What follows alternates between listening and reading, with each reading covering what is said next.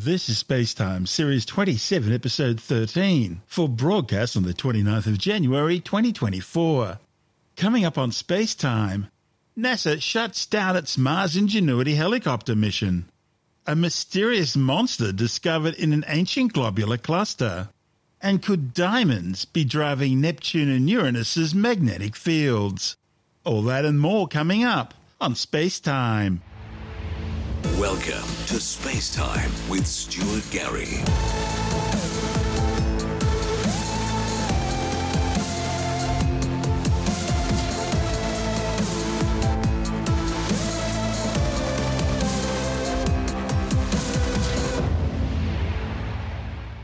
NASA has been forced to end its history-making Mars Ingenuity helicopter mission on the Red Planet. The decision to end the mission was taken by the team at NASA's Jet Propulsion Laboratory in Pasadena, California, after images showed damage to one of the rotorcopter's blades. The problems began when NASA suddenly lost contact with Ingenuity during its 72nd flight on January the 18th. The mission was designed to simply be a quick pop-up vertical flight in order to check out the helicopter systems following an unplanned early landing during its previous flight. Data sent by Ingenuity to the Perseverance rover, which then relays the telemetry back to Earth, indicated that the tissue box-sized drone successfully climbed to its assigned maximum altitude of 12 meters. It then hovered there for 4.5 seconds before starting its descent at a velocity of 1 meter per second. However, during the descent, when it was still 1 meter off the ground, the 1.8 kilogram helicopter suddenly lost contact with the rover. Now, Ingenuity had lost communications before, usually when direct line of sight signals to the rover were blocked by terrain. Mission managers were able to re-establish contact with the rover the following day after instructing Perseverance to undertake long-duration listening sessions. Once contact had been re-established, more information about the flight was then relayed back to ground controllers at JPL. Now, at this stage, the cause of the communications dropout is still being investigated. Also, mission managers still don't know why the previous mission ended abruptly. But when they reviewed the latest data, they found that one or more of the rotor blades had sustained damage during the landing and was no longer capable of flight. Right now, Ingenuity remains upright on the ground and in communication with mission managers. The helicopter was originally sent to Mars with Perseverance as a technology demonstrator. It was designed to perform just 5 experimental test flights over 30 days to see if it was even possible to fly in the ultra-thin Martian atmosphere. Ingenuity had landed on Mars on February the 18th, 2021, attached to the undercarriage of the car-sized Perseverance rover. The tiny helicopter's historic first flight off the Martian surface was on April the 19th, proving once and for all that powered, controlled flight on Mars was possible. After notching up another 4 flights, Ingenuity embarked on a new mission as an operations demonstration, serving as an aerial scout for the Perseverance rover, finding interesting features ahead of the rover and warning of any dangerous terrain best avoided. Now, almost 3 years and 1,000 Martian days later, Ingenuity has performed 72 flights. That means it's flown more than 14 times further and 33 times longer than originally planned, logging in more than 2 hours of overall flight time in the process.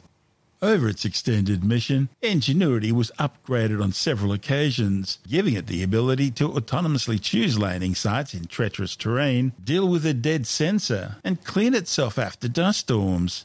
It operated from 48 different landing sites, performed 3 emergency landings, and it survived a frigid Martian winter.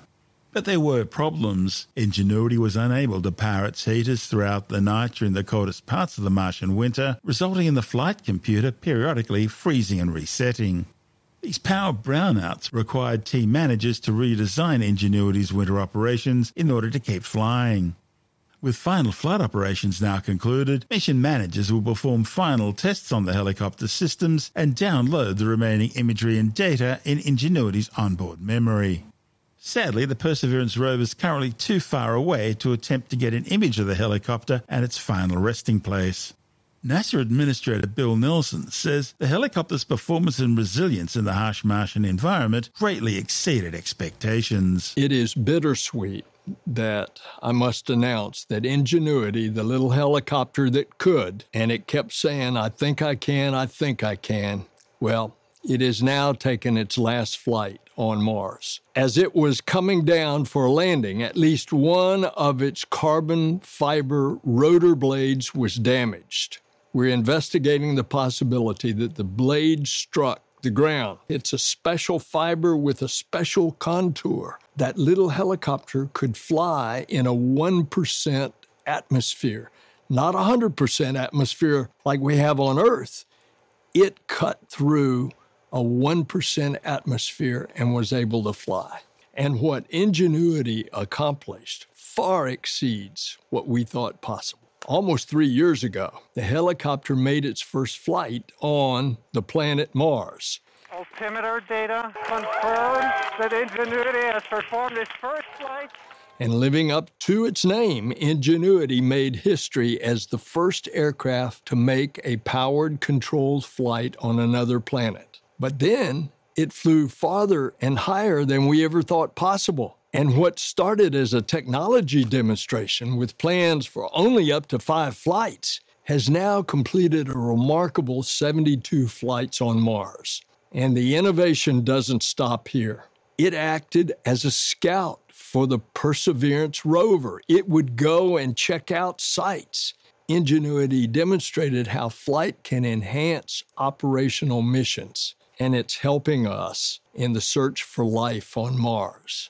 And like the Wright brothers, what they did back here on Earth at the early part of the last century, Ingenuity has paved the way for future flight in our solar system. And it's leading the way for smarter, safer human missions to Mars and beyond. NASA proved once again that with relentless determination and the power of America's best minds, anything is possible. That's what we try to do at NASA, make the impossible possible. And so, thank you, Ingenuity. That's Bill Nelson, the administrator of NASA. And this, Space Time. Still to come, discovery of a mystery monster in the heart of an ancient globular cluster. And a new study suggests that diamonds could be driving the magnetic fields of the ice giants Neptune and Uranus. All that and more still to come on Space Time.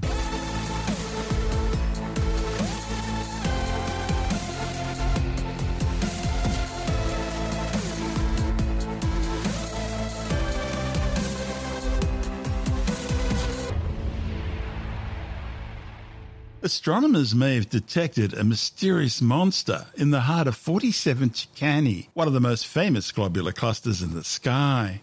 The object, reported in the Astrophysical Journal, could be either a rarely seen and long sought-after intermediate mass black hole or a pulsar, a rapidly spinning neutron star. It was picked up as scientists were undertaking the most sensitive and detailed radio image ever undertaken of this spectacular globular cluster. Globular clusters are ancient stellar spheres containing thousands to millions of tightly packed stars.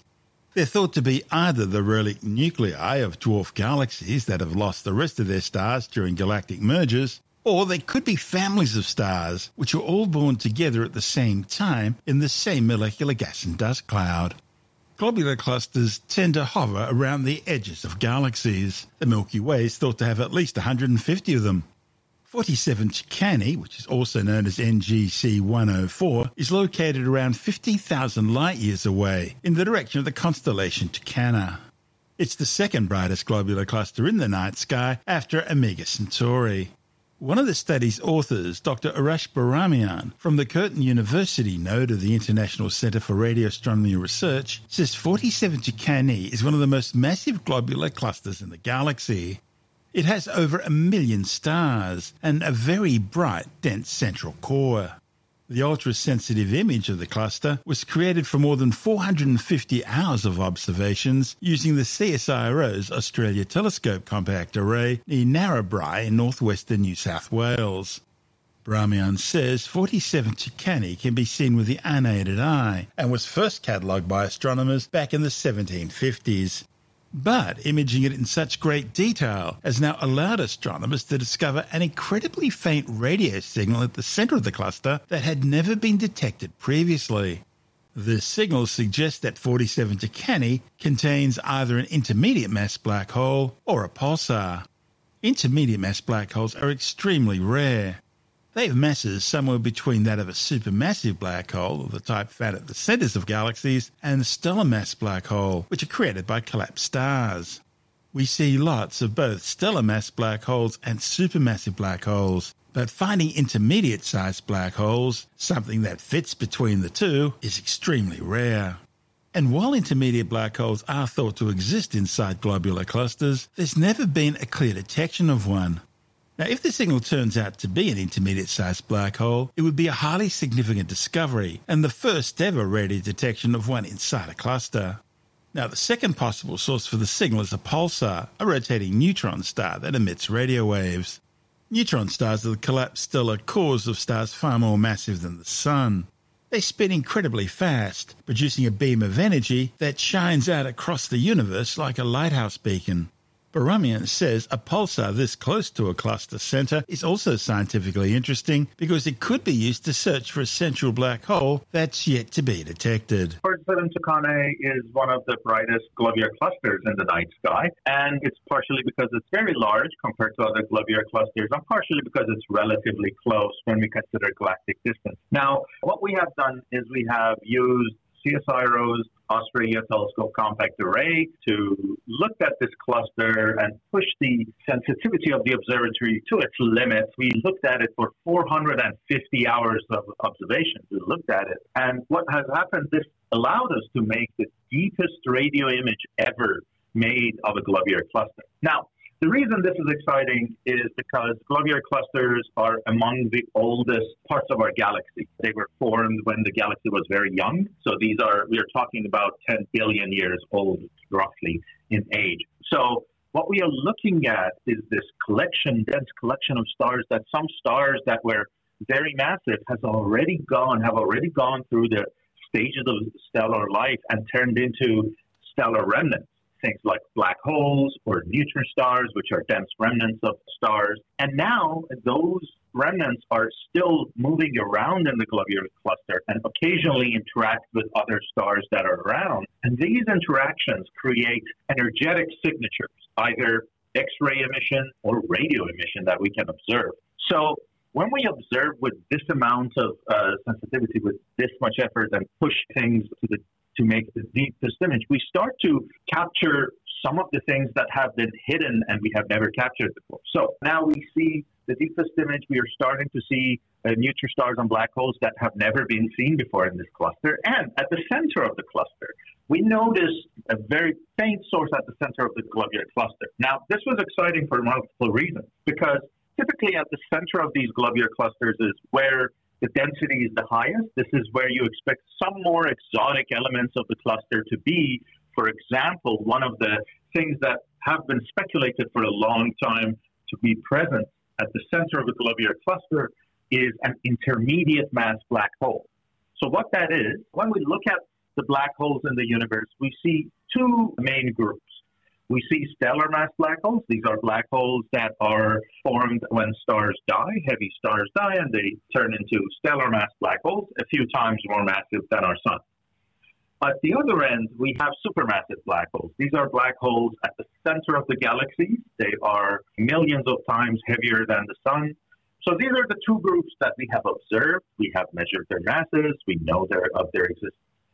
However, this is kind of like, the situation is kind of like going into a village and you see toddlers and you see adults, but you don't see any teenagers. But you infer that there's got to be some teenagers, you just haven't seen them. Maybe they are at the playground, but you haven't seen. This is the kind of situation with intermediate mass black holes. We have seen the stellar mass black holes. We have seen the supermassive black holes. There are a few intermediate mass black hole candidates that have been identified in the cosmos. But one of the places that people have speculated these intermediate mass black holes should be is center of globular clusters. And that is one of the exciting interpretations of that faint signal that we have seen in the center of our globular cluster. So that's very exciting. If true, it would it would allow us to understand more about the black holes and how they grow, how they evolve.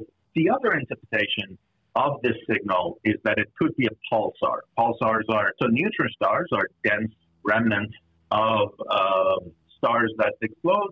These are very dense. We're talking densities that are tens of thousands of times. So if you have a spoonful of matter from a neutron star, that matter that will be heavier 10,000 times, roughly more than Sydney Opera House. So that's the density we are talking about here. So neutron stars, some of them rotate very rapidly. This rapid rotation makes them appear pulsating from our point of view. So the other interpretation is that this signal we have seen at the center of the globular cluster could be a pulsar. That is also exciting because pulsars are amongst some of the most precise clocks in the universe. So by tracking, it is really a pulsar, which follow-up studies may confirm, then allows us to understand the dynamics at the center of the cluster with some of the most precise clocks in the universe. So either of the two interpretations are very exciting and allow us to understand how globular clusters have evolved, stars in the galaxy have evolved to get here. The other exciting factor about this discovery and study was the fact that we have pushed the sensitivity of our current generation of observatories to their limit. And this is exciting as we prepare for the next generation of observatories, such as Square Kilometre Array, which is currently being built in Western Australia.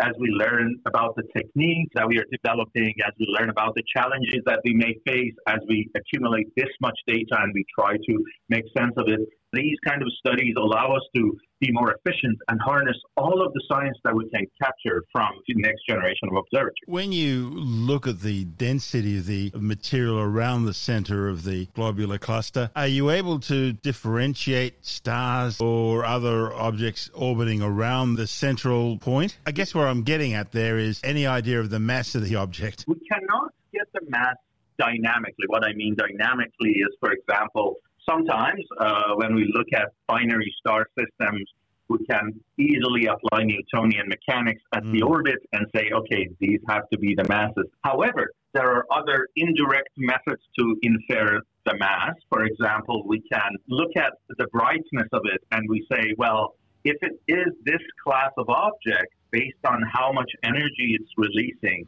this is the mass it can have. So under that interpretation, under these methods, if this is a black hole, we expect its mass to be around a few hundred times more massive than the sun. See, that's important because this really does put us in those teenage years that we've been looking forward to. So it's the range that we consider intermediate. It's not a clear-cut definition, but roughly we would say a few hundred, so around 200 is where stellar evolution models cannot really predict black holes of that mass, around 100, 200 roughly, all the way to around 100,000. That's the range that really is hard to find black holes in that range. Now, at the upper end, like a few 100,000, a few 10,000, there are now a few good candidates that have been found at the center of what we call dwarf galaxies. These are galaxies that are not really the size of Milky Way or Andromeda. They're very tiny, but they are in the same system of galaxies, for example. And some of them seem to host black holes at the center that may be 10,000 times more massive than the sun or 100,000 times more massive than the sun.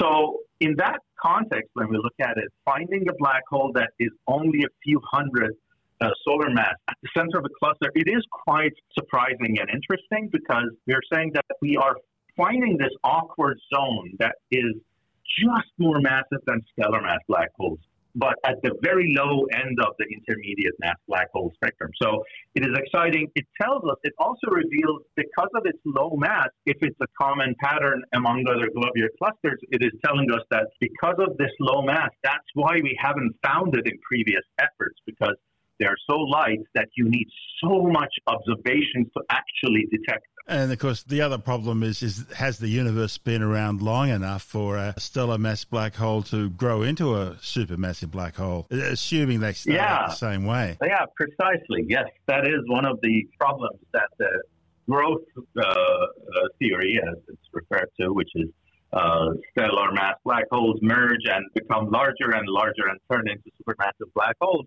Is that actually a viable theory given the age of the universe? Yeah, precisely. Yes, that's a problem. When you look at this globular cluster and you look at the stars within it, are they made out of the same material as the other stars within that part of the Milky Way galaxy? In other words, do they all have the same sort of metallicity, or are we seeing something which may once have started out as the core of a different galaxy? Oh, that's a fantastic question. So for 47 Tucanae, what we see is metallicity is comparatively with, like, for example, other parts of the galaxy around it, it is a bit more metal poor and that is expected because we expect stars in the 47 Tucanae to have formed a lot earlier. So you expect them to be older. So that's what we are seeing. However, what you said about being core of other galaxies, that applies to a couple of globular clusters in our galaxy, that their distribution of elements, their metallicity, and sometimes even their shape is a bit unusual compared to other globular clusters in our galaxy. And there is this ongoing discussion and study if some of them may have been small dwarf galaxies that interacted with our galaxy and got stripped of some of their stars and became what looks like a globular cluster, but they weren't a globular cluster from the beginning. But for 47 Tucanae, we're pretty sure they are the stars in that cluster formed as part of the Milky Way. Where is your research going to take you next? So there are two exciting bits that we are really keen to follow. First is that the amount of data we have collected on 47 Tucanae with this project, there's still a lot of exciting stuff to explore and analyze. We made the first image, which is the deepest image, and the most exciting thing was the source in the center. There are a lot of other signals in the cluster that are likely to be neutron stars or other types of less exotic stellar objects that we are going to explore and understand. And then after that, my focus is now on understanding the population of black holes in our galaxy. I'm trying to understand how many stellar mass black holes are in our galaxy. What fraction of them are we really able to observe? Because black holes are notoriously hard to observe because they don't have any light and they are only observed when they interact with other stars or the light of other stars. So trying to connect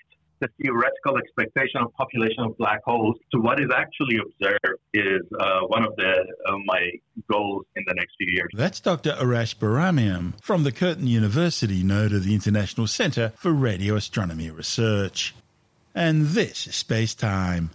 Still to come, could diamonds be driving Neptune and Uranus's magnetic fields? And later in the science report, NASA's new experimental supersonic aircraft specifically designed not to generate a sonic boom. All that and more still to come on Space Time.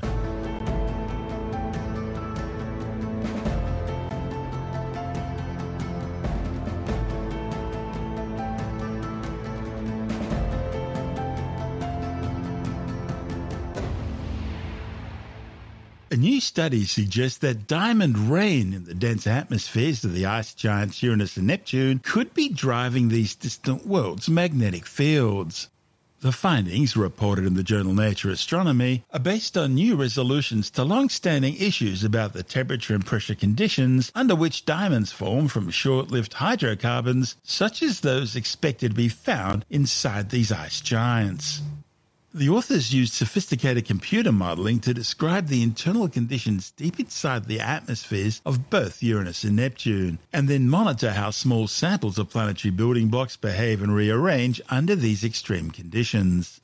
Previous modelling had already provided scientists with a fairly rough idea of the processes by which diamonds form from short-lived hydrocarbon molecules inside ice giant interiors. But different lab techniques have been yielding varying results, making it challenging to pin down the exact depth at which this process occurs. The main debate centered on experiments that compress hydrocarbons to bring them to pressure extremes, and the experiments that create these conditions by hitting samples with high-speed projectiles mimicking a meteor impact. Instead, the authors of this study used an X-ray laser capable of generating ultra-short flashes 27,000 times per second. This would then hit a compressed sample of polystyrene with ultra-short X-ray flashes, producing a sort of Goldilocks method to resolve the tension between the two earlier approaches. They found that diamond formation was observed under pressures ranging from 19 to 27 gigapascals and above 2,500 Kelvin. Now, what all that means is that diamond rains form at shallower depths than previously thought.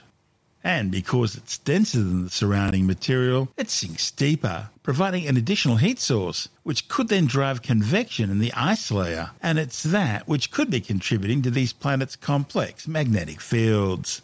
This is Space-Time.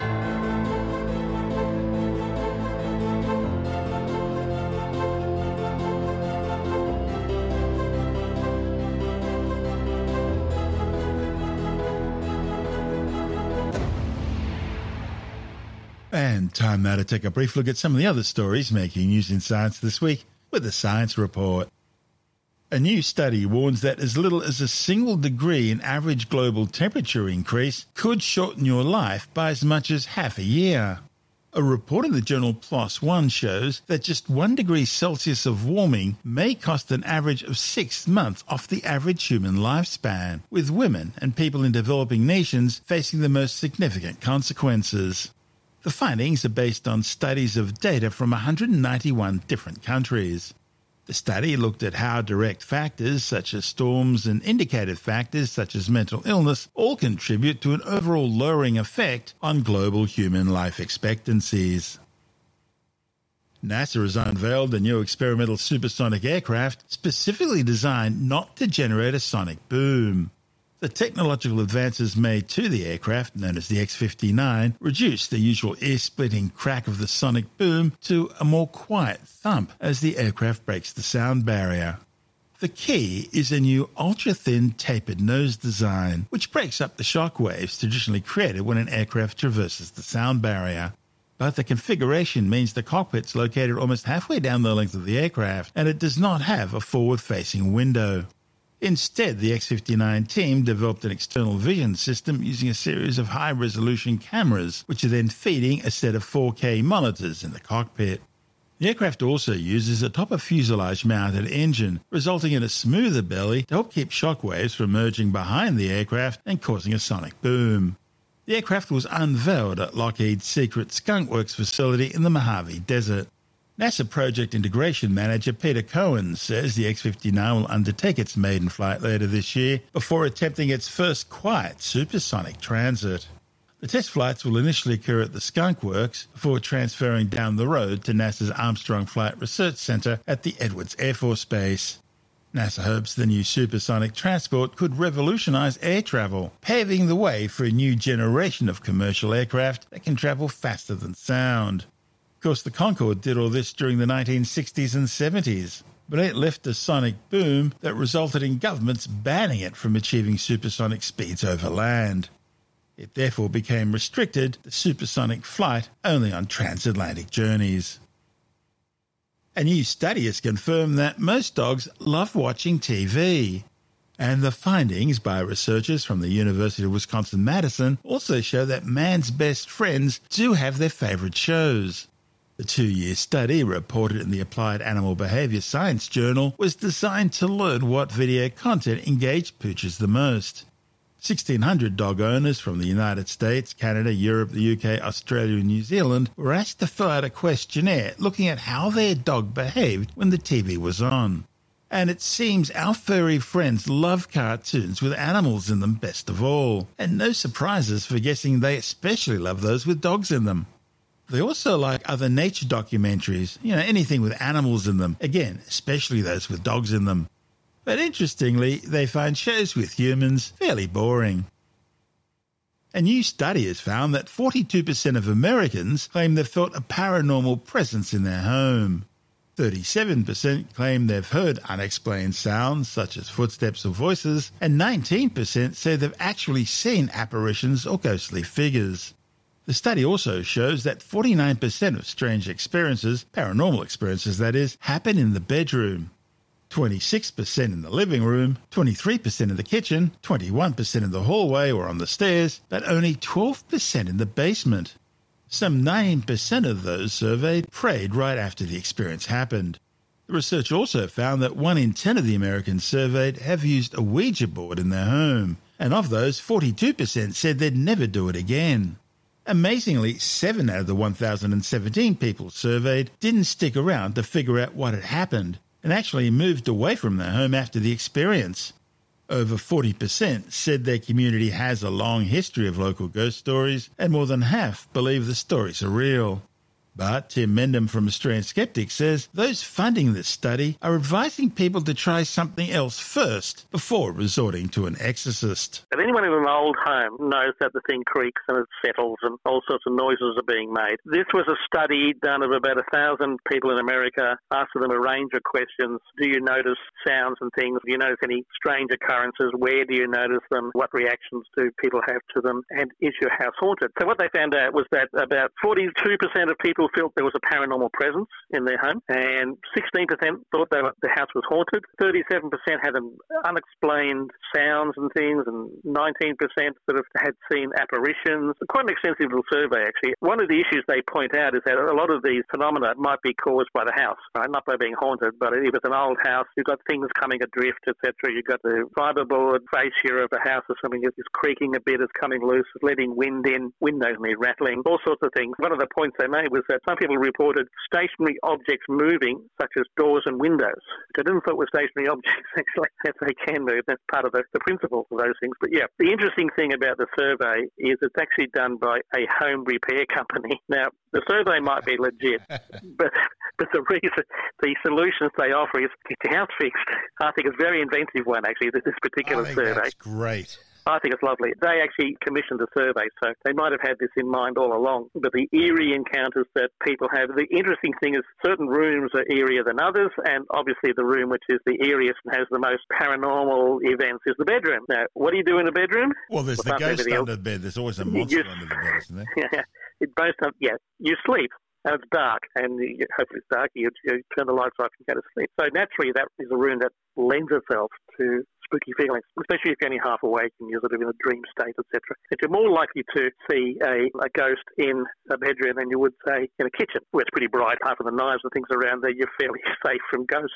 But all sorts of these things, it's quite fascinating little survey, but saying that in America there's a lot more older houses, and perhaps they are where I live, which is a newish sort of suburb where the houses might range from average age to be 50 years old, say. And they're suggesting that this is a factor in the sort of haunting and paranormal things that people report. And of course, some old houses are pretty spooky just in their own right. If you're seeing noises, if you're seeing visions and things, go talk to your home repair company. Don't exorcise, renovate. Might be the best solution. That's Tim Mendham from Australian Skeptics.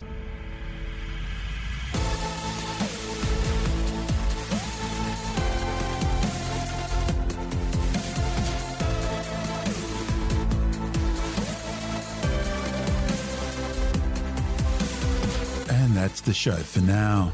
Spacetime is available every Monday, Wednesday and Friday through Apple Podcasts, iTunes, Stitcher, Google Podcast, Pocket Casts, Spotify, Acast, Amazon Music, Bytes.com, SoundCloud, YouTube, your favourite podcast download provider, and from spacetimewithstuartgary.com. Spacetime's also broadcast through the National Science Foundation on Science Zone Radio and on both iHeartRadio and TuneIn Radio. And you can help to support our show by visiting the Spacetime store for a range of promotional merchandising goodies, or by becoming a Spacetime patron, which gives you access to triple-episode commercial-free versions of the show, as well as lots of bonus audio content which doesn't go to air, access to our exclusive Facebook group, and other rewards. Just go to spacetimewithstuartgary.com for full details. And if you want more space time, please check out our blog, where you'll find all the stuff we couldn't fit in the show, as well as heaps of images, news stories, loads of videos, and things on the web I find interesting or amusing. Just go to spacetimewithstuartgary.tumblr.com. That's all one word, and that's Tumblr without the E. You can also follow us through @StuartGary on Twitter, @SpaceTimeWithStuartGary on Instagram, through our Spacetime YouTube channel, and on Facebook, just go to facebook.com/Spacetime with Stuart Gary. You've been listening to Spacetime with Stuart Gary. This has been another quality podcast production from Bytes.com.